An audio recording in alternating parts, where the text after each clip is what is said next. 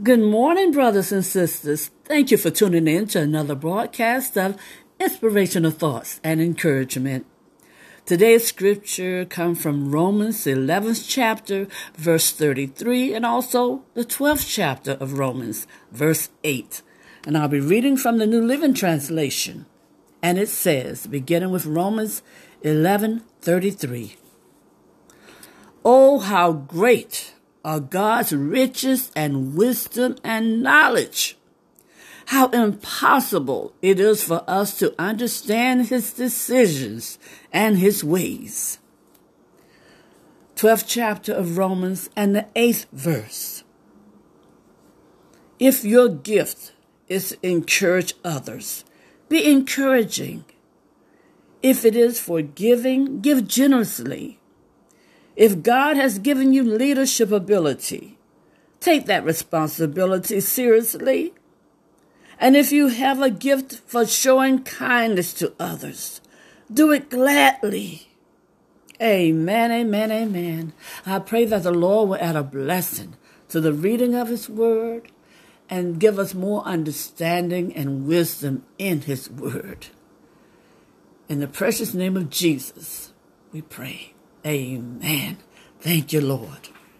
Brothers and sisters, for many Christians, the word worship is identifiable with the songs we sing in church services, right?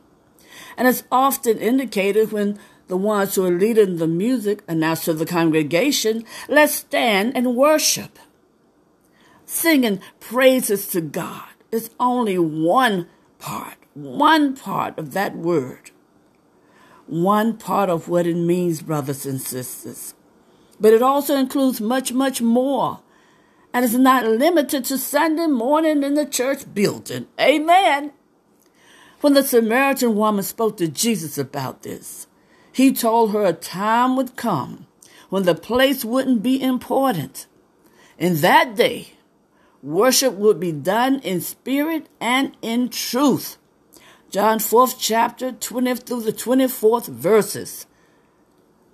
Sounds familiar, brothers and sisters? Do you think that time may have come? He also let us know that would be an absolutely necessary. Worship would be absolutely necessary in every person's daily life. Yes. Now, let's consider some ways that we can worship God. Amen. First, we can worship him with our words. Romans 11:33 through 36. Right after finishing a thorough explanation of doctrine to the church in Rome, Paul broke out in praise to the Lord. As our minds are filled with God's truths, our worship will likewise flow in prayer and songs of adoration, praise, and reverence. Oh, thank you, Lord. We can worship God with surrendered lives. Romans the 12th chapter, verses 1 through 2.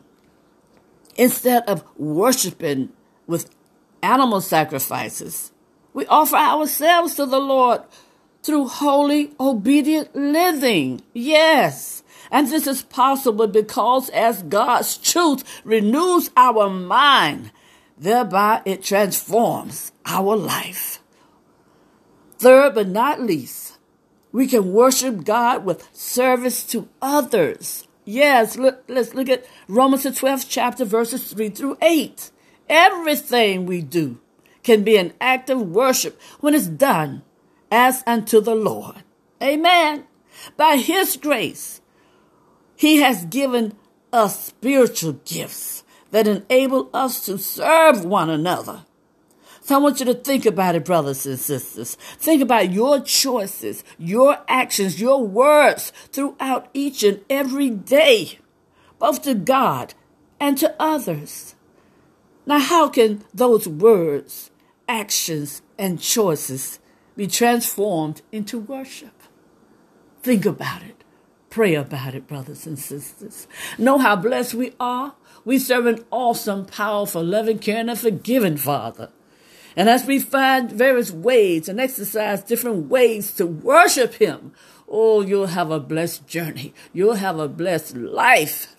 And brothers and sisters, don't forget to be a blessing to others. Amen. And have a blessed day.